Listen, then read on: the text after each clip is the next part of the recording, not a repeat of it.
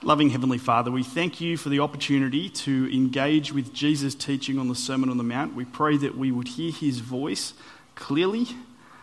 We would have the will to listen to it faithfully, to let uncomfortable things sink in and change us, and to hear and rejoice in the hope that our Lord Jesus holds out to us. And we pray it in his name. Amen. So we're looking at a series called Jesus plus Suburbia, Seeking Our King Before Castles. Here's a question that gets us right to the guts of what we're talking about, basically, very quickly, I think. Here's the question. Who is really blessed? Think it through. Blessed just means who has it best in life, who's fortunate, who's well off, that kind of thing. Try and think specifically. Who do you know that you would consider a blessed person? Who's blessed? Got somebody in your head? One of the things we're going to have to deal with very quickly as we engage with Jesus' teaching here is that Jesus' answer to that question and Suburbia's answer to that question are very, very different. They're actually incompatible with each other. So we're going to start out talking about Jesus plus Suburbia, right? Before long, we will be talking about Jesus versus Suburbia before you read too far into the Sermon on the Mount. Because Jesus puts the values of the kingdom of God in just stark contrast with the values of the society and suburbia around us. You actually have to choose between the two. It's going to challenge us a great deal. Because these two ways are utterly incompatible, they're utterly opposed to each other. Now, what's this suburbia thing about? I reckon suburbia is about living a blessed life, isn't it? I reckon you talk to anybody here, and they won't use the word blessed necessarily, but what they're after is to seek the best life they possibly can in the here and now. They're seeking to live a blessed life. That's all it means. They want the best life they can get now. They want to be blessed. But here's what suburbia's version of life looks like. Let me give you 4 things that I think are true. We can talk, if you want to talk about any of these more, there's some interesting books on this stuff, but moving on. I think one of the things suburbia is about is comfortable privacy.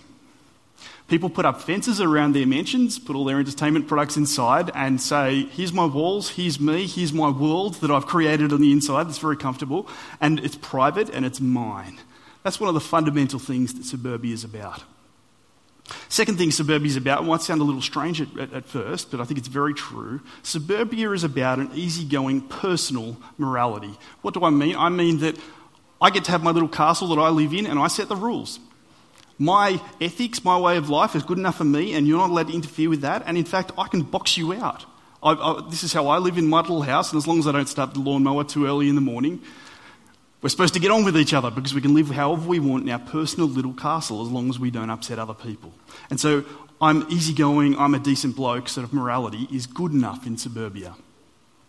Be a decent bloke or chick or whatever I don't know.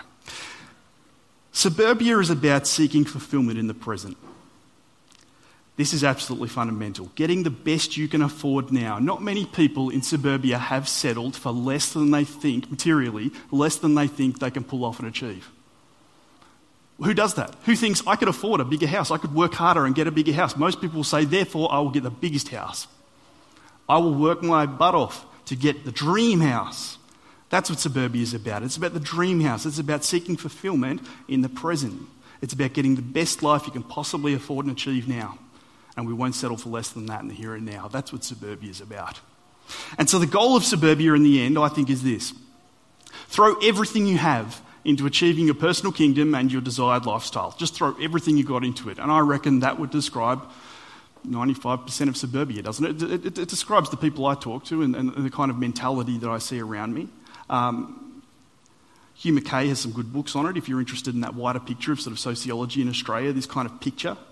The goal of suburbia is throw everything you have into achieving your own personal kingdom and your desired lifestyle. So we ask the question, who's really blessed? Suburbia mentality answers it.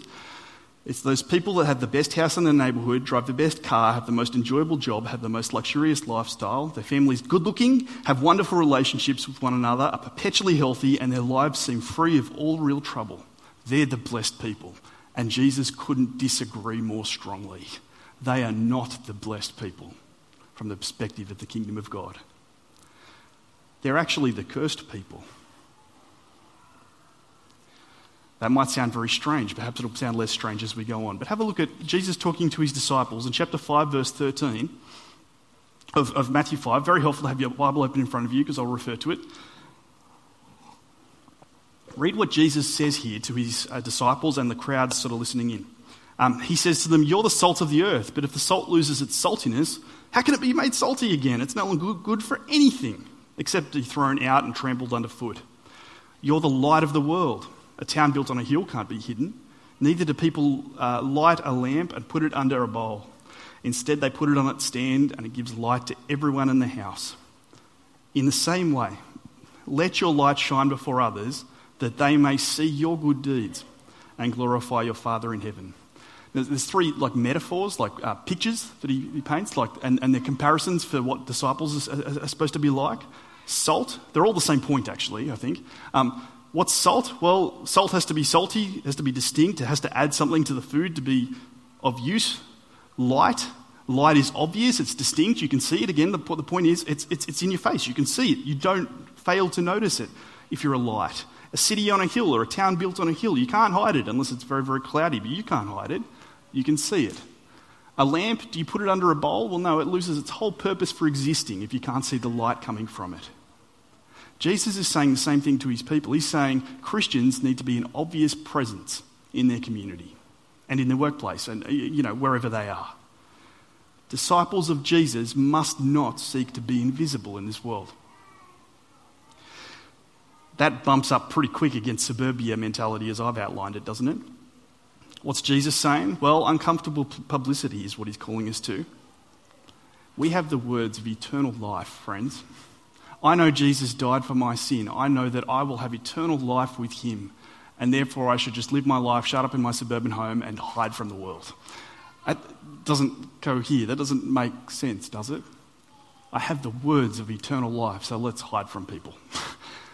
Jesus calls us to uncomfortable publicity, to presence in our community, because, as he says, salt that loses its saltiness, its distinctness, its visible presence, if you like, is worthless. A town on a hill can be seen, can't be hidden. A lamp must not be hidden under a bowl or in a 4-bedroom house. Friends, it's very easy to have a go at Christian traditions, like the Amish or like monasticism. You're living in a monastery or something, because they're hiding away from the world, and they don't engage with the world. And I think you can have a go at that. But it's just as easy, I think, to live in suburbia and be just as hidden from the world. Jesus calls us to uncomfortable publicity in our world. Listen again to verse 16. What's the goal of it? He says, "In the same way, let your light shine before others." Let your Christianity, if you like, shine before others, that they may see your good deeds and glorify your Father in heaven. See, this being before the watching world might result in people coming to know Jesus themselves.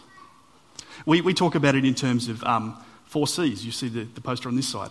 How do you go about it? You connect with somebody, you meet them, you care for them, you show that you love them, you enter into a relationship with them, and you find a platform on that to communicate the gospel, to communicate the good news to them in Jesus.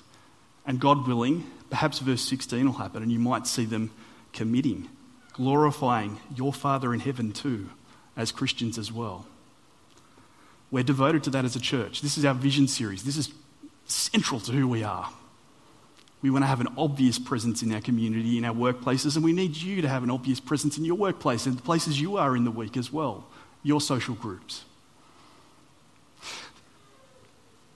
Jesus is going to, in place of easygoing personal morality, he's going to call us to pursue perfect conformity to God's righteous way of life. Perfect conformity. Friends, we are heading to the kingdom of heaven where righteousness dwells. If you long for that, pursue that now. Pursue that lifestyle now, is what Jesus is going to say. Jesus is going to call us, in the face of seeking fulfillment in the present age, to seek fulfillment in the future instead. Brothers and sisters, if you are a Christian, then you must not seek your dream house in this world. You must not. It is small-minded and petty. The kingdom of heaven is our inheritance. It is a feeble dream for a Christian to have their dream house in this present age. Dream for the kingdom of God, not a dwelling made of plaster and wood. We can do better than that. We've got better than that. Seek fulfillment in the future is what Jesus is going to call us. And therefore, versus the goal of our society in suburbia, throw everything you have into your apprenticeship to Jesus and the work of growing God's kingdom in the here and now. what's this apprenticeship to Jesus thing? This is our way of talking about discipleship. It's a bit weird. Other churches don't do it. This makes us special. Maybe. Stuart's snickering. Yeah, it's a snicker point. But seriously, we're trying to get you to think about discipleship, following Jesus in a fresh way. What do apprentices do? They learn the trade of the master, or whatever you call the boss. We are apprentices to Jesus, part of his kingdom, and we're seeking to learn the way of Jesus, learn the trade of Jesus, which is righteousness, which is kingdom of God business. And the Sermon on the Mount, Matthew 5-7, is all about what it means to live as an apprentice of Jesus. So we've got wonderful, exciting stuff from our master, our boss, as apprentices of Jesus to learn in coming weeks. But here's what he's going to say fundamentally about these things I've put on the screen. Over and over again. Choose. You can't have both. You can't have suburbia mentality and Jesus' kingdom of God mentality at the same time. Choose. And I trust you'll hear that every week for the next 4 weeks, because it just reiterates over and over again through the Sermon on the Mount. Now let's have a look at our passage here. I'll give you some context for the Sermon on the Mount. So if you have a look at chapter 4, verses 17, it talks about how Jesus starts his ministry and how he just goes about it from this point on, which is he went about preaching the kingdom of heaven, that it had come near and people should join it. And then just after that, he calls his first disciples to join him. And he starts having his ministry where he goes about preaching about the kingdom of God and doing miracles. And before long, he gets pretty popular. And so the bit that Bernie read to us about, just sort of summarising from chapter 4, verse 23, about what Jesus did, it talks about where people came from all over the place. Look at verse 25. Actually, I can do better than that. Have a look at it on the screen. Here's a map. There's Jesus up near Capernaum preaching the kingdom of heaven has come near. Here's where people came from, verse 25. Large crowds came from Galilee. They came from the Decapolis, which is the 10 cities across the river. Oh, my things have moved. That's a pity. Jerusalem, down 150 kilometres walk in the south. Judea, which is a little bit further. And the region across the Jordan. They've just come from all over Israel. This is the biggest thing since Moses, right? It really is. That's how people are talking about it. It's really exciting. This guy can do miracles that make Moses blush. Like, he's got game when it comes to being a prophet or something. And so they're all flocking to him, all these people. And the disciples are really impressed and they're really excited, and Jesus is really unimpressed. He isn't excited about this. What does he do with all these followers from all over the country? Well, he goes up on a mountainside, chapter 5, verse 1, and has a different agenda. Listen to what he does. Chapter 5, verse 1. Now, when Jesus saw these crowds, he went up on a mountainside and he sat down, and his disciples, this small little band he had, his disciples came to him, and he began to teach them. Jesus gathers his apprentices and teaches them the way of the kingdom of heaven. And the crowds listen in, and it's available to them too, but the focus is on people who are of the kingdom of heaven already. And he tells people how to live out the lifestyle of the kingdom of heaven. Now, as Bernie said, we've got these things called the Beatitudes. Who would consider themselves like familiar with the Beatitudes? Do you know what I mean when I say that? I'm seeing some nods that are not tons committal, but yeah, okay, some people. That's good. The Beatitudes, you'll see a heading there in the NIV Bible, the Beatitudes. The Beatitude, it just comes from a Latin word, beatus. It just means the blesseds. We're Westies, so let's just call them the Blessedtudes. Just get a pen and rub that out, just call them the Blessedtudes, because that's what it means. It's the blesseds. That's what this section is about. We heard before the agenda of suburbia on the question of who is really blessed. Jesus has got a thing or two to say about that point. He gives a whole heap of blesseds here. And as I read it though, I've had in the past a lot of trouble understanding what on earth he's talking about. Because frankly, you read it and it sounds like it's halfway between a Hallmark greeting card and a fortune cookie. Like, what is he talking about? It's vague, it's platitudes, it doesn't seem to have any meaning for life. It just sounds like, oh, it should be right, it'll turn out in the end. Like verse 7, blessed are the merciful, for they'll be shown mercy. When? Who? How? What are you talking about? Blessed are the pure in heart, for they'll see God. That's nice. Like now? When? When should we expect that? What's that about? They might as well have said, blessed are the cheesemakers, those of you who know what I'm talking about. Well, no, he might as well not have said blessed about the cheesemakers. It all comes into, it's a Monty Python quote, those who don't care. It all becomes very simple when you realise what Jesus' message was. Jesus' message was the kingdom of God, the kingdom of heaven. Here's how to understand what the Beatitudes are about. The first line of every, so there's 2 lines of each one. The first line is about the present, and it's about a characteristic of Jesus' apprentices in the here and now. The second line is about the future, and it's the reward, the thing they surprisingly get when the kingdom of God arrives in the future. Do you see? Have a look at them. It all makes sense suddenly. I get it. Blessed are the merciful, people who are apprentices to Jesus and live that way now. It's a characteristic of apprentices to Jesus. For when God returns and brings his kingdom, they'll be shown mercy. Do you see how it works? It's all very simple at that point to understand, I think. Let's get into it. Have a look at verse 3. Blessed are the poor in spirit, for theirs is the kingdom of heaven. Poor people are people who don't have material goods. We know that. The genuinely poor people don't also, their idea of self changes. They don't have pretensions about their identity. They don't tend to have presumptions in relationships about being shown proper respect for their achievements. The poor just simply beg. They live with open hands in front of them, and they are very happy to receive what they receive. That's what it means to be truly poor. Open hands. No leverage in negotiation, just open hands. Poor in spirit is people who are like that with respect to God. We don't come to God expecting that we have a claim on his mercy. We don't have pretensions. We don't have presumptions. There's no expectation of recognition. You just come like a poor beggar and you say, God, I will desperately take whatever you give me. That's how you become a Christian. And what does God give when you come to him, when you come to the Lord Jesus and say, I'll take whatever you give me? He hands you the kingdom of God. He hands you a share in his eternal kingdom. Blessed are the poor in spirit, those who are poor towards God, for the kingdom of heaven belongs to them. And by the way, that isn't just how you become a Christian, that's how you continue being a Christian. I have nothing except what God has given me. That's true today as much today as when I became a Christian. I'm utterly dependent on him for everything. And I'll have no share of the kingdom of heaven except what he gives me freely by his great mercy. Blessed are the poor in spirit. I hope you know what that means. For theirs is the kingdom of heaven. Blessed are those who mourn, for they'll be comforted. Friends, there's a lot of joy in this life. The Bible has a lot to say about that. It's one of the marks of a Christian that we would be joyful because of the first verse, because ours is the kingdom of heaven. But there's also a lot to mourn in this life. Right emotional responses, when our emotions are working the right way, it's really a matter of recognising what's in front of you and having a fitting response to the thing in front of you. So if you see a person become a Christian, respond to Jesus and become a Christian, and you don't rejoice, you haven't recognised what's in front of you. Rejoicing is just a natural result of going, this person was going to hell, and now they're going to heaven. Rejoice. That's amazing.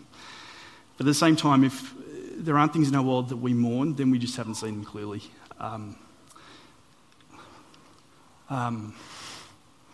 People hearing the gospel and rejecting it.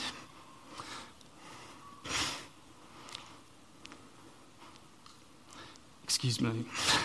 That's the point though, isn't it? If I can't talk about people rejecting the gospel without even considering it, without tears, have I understood it?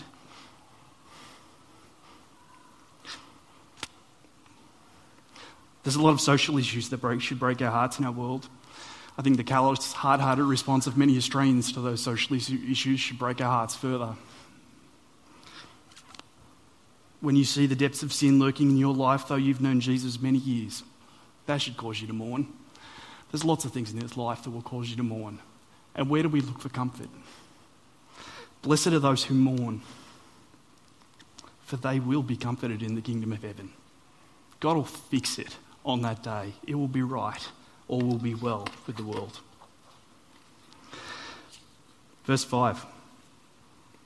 Blessed are the meek, for they will inherit the earth.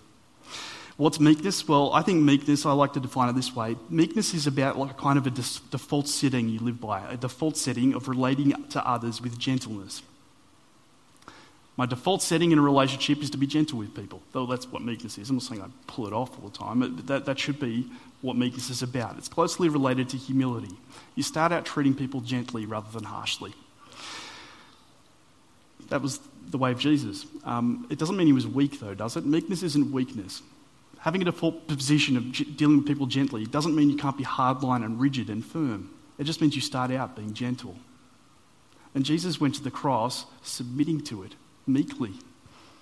But he wasn't weak. He had the strength to get out of that if he wanted. In fact, the strength he had was that he went through with it, though he didn't have to. Jesus was meek. Responding harshly, impulsively, violently, that's dead easy. Having the strength of character to respond gently, I think you'll agree, is often very difficult. But this is what Jesus' apprentices are called to. Blessed are the meek. Jesus' apprentices are meek like him. They have a default setting of dealing with people gently. Here's the thing you've got to know, though. If you're meek, that will result in people taking advantage of you. It will. At least sometimes. Because in this world, aggressive self-assertion, pursuit of your own agenda is how you get stuff done. And sometimes people will take advantage of you if you're meek, if you're gentle with them. But friends, that's bickering over crumbs. Blessed are the meek, for they will inherit the earth, and they won't have to bicker and fight over it. They'll inherit the earth when God's kingdom returns, when it comes. We don't bicker over petty things when the kingdom of God's our inheritance. Now, verse 6. Blessed are those who hunger and thirst for righteousness, for they will be filled. I love this verse. It's also the main point of the Beatitudes. How do I know it's the main point with all these Beatitudes? It's a Greek structural thing called a chiasm, but don't worry about it. This is the main point. Verse 6 is the main point of the Beatitudes. Blessed are those who hunger and thirst for righteousness, for they will be filled. Jesus doesn't say, what he doesn't say is, followers of Jesus, you should really try to be righteous. No, he says hunger and thirst. He grabs one of the most powerful basic urges we have as human beings and says that's how Christians should feel about righteousness. That's how we should feel about it. We should strive for it. We should long for it. Because to be really, really hungry is to have your entire being scream out food. Food now. To be really, really thirsty is just an all-consuming desire that you cannot ignore. And to be an apprentice of Jesus should mean, by God's Spirit, that we cry out for more righteousness, please, and we want it now. There's only two ways to solve real powerful hunger, and you don't have to involve Snickers bars. But you can. Two ways to solve real powerful hunger. One of them is you eat, and the other one is you die, and there's no other options. Blessed are those who hunger and thirst for righteousness, for they will be filled when the kingdom of heaven comes. Do you know what I'm speaking of when I say hunger and thirst for righteousness? Friends, this is where we need to pause and say, if you haven't a clue of the kind of desire from your heart that I'm speaking of, then spend this week crying out to God for it. Pray to him for it, because this is the work of the Spirit in people's lives in Jesus. Give you an example. This week was a very exciting week for some people because the first full-length trailer for the Star Wars movie came out. Who here's a Star Wars fan? Who here's a ridiculously nutty Star Wars fan? No, I don't think any of you are. I would know.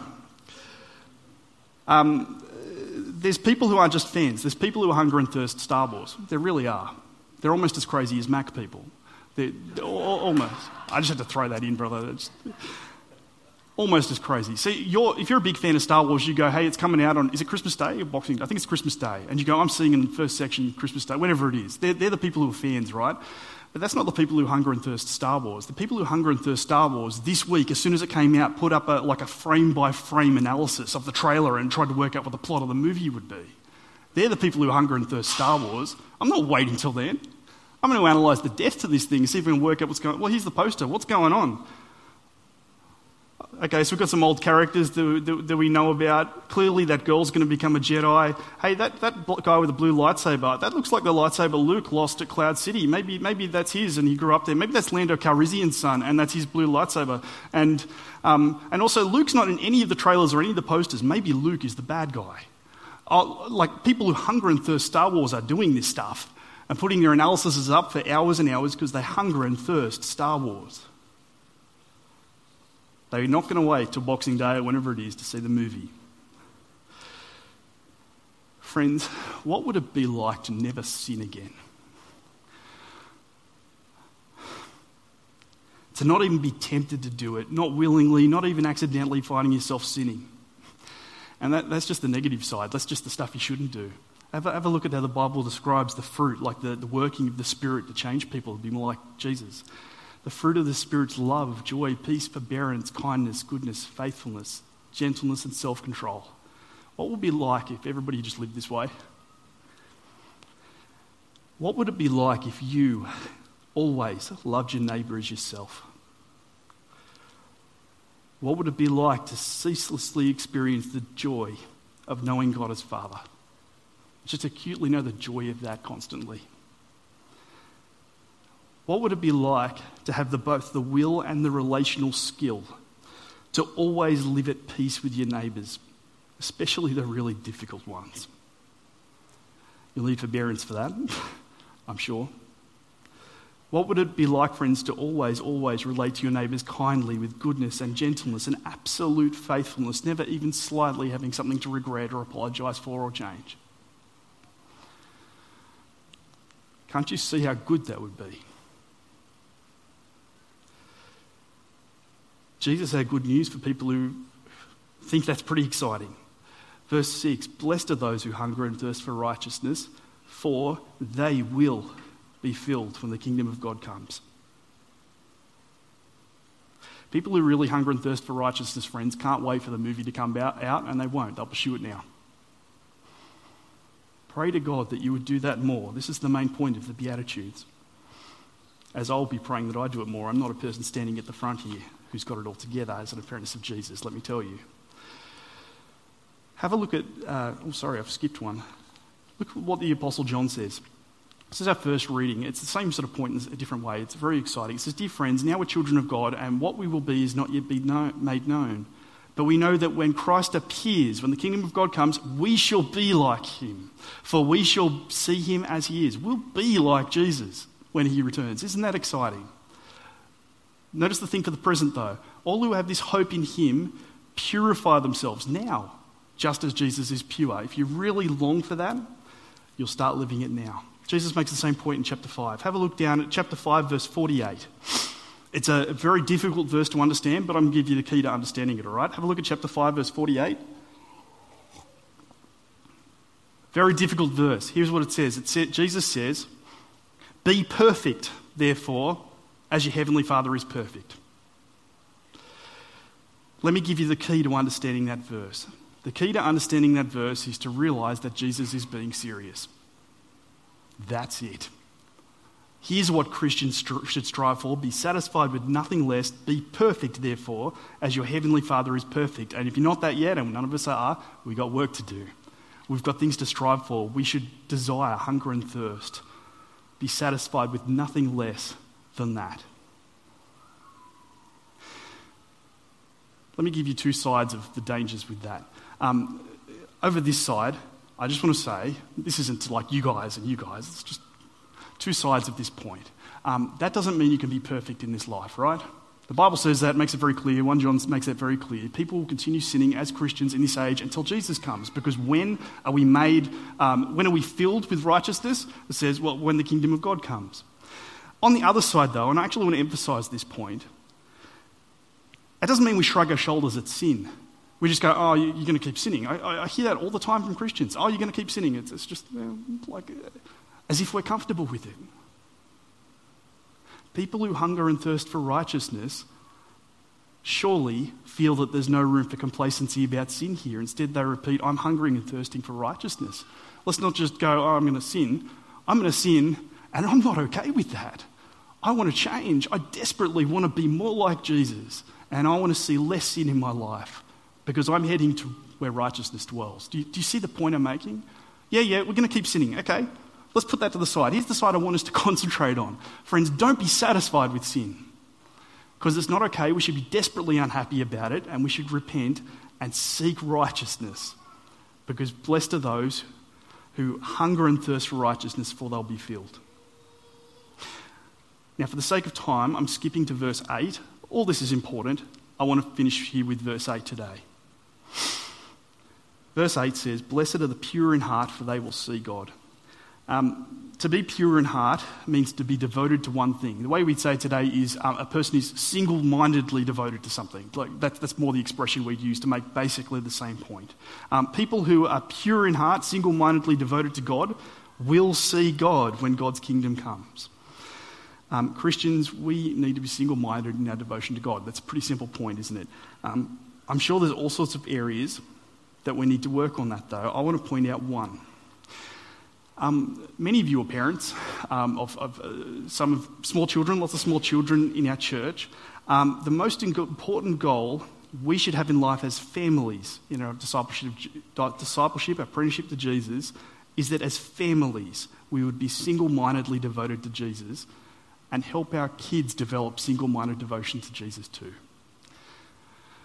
Parenting is basically coaching in the end. It's prayerfully coaching our kids to be apprentices to Jesus. The starting point of being a good parent, therefore, is being that ourselves. But our kids are watching, they notice our choices and priorities, and it really matters because we're forming them as people now by how we parent them. Let me just focus on one issue. How high a priority do your kids think it is to be in church each and every week?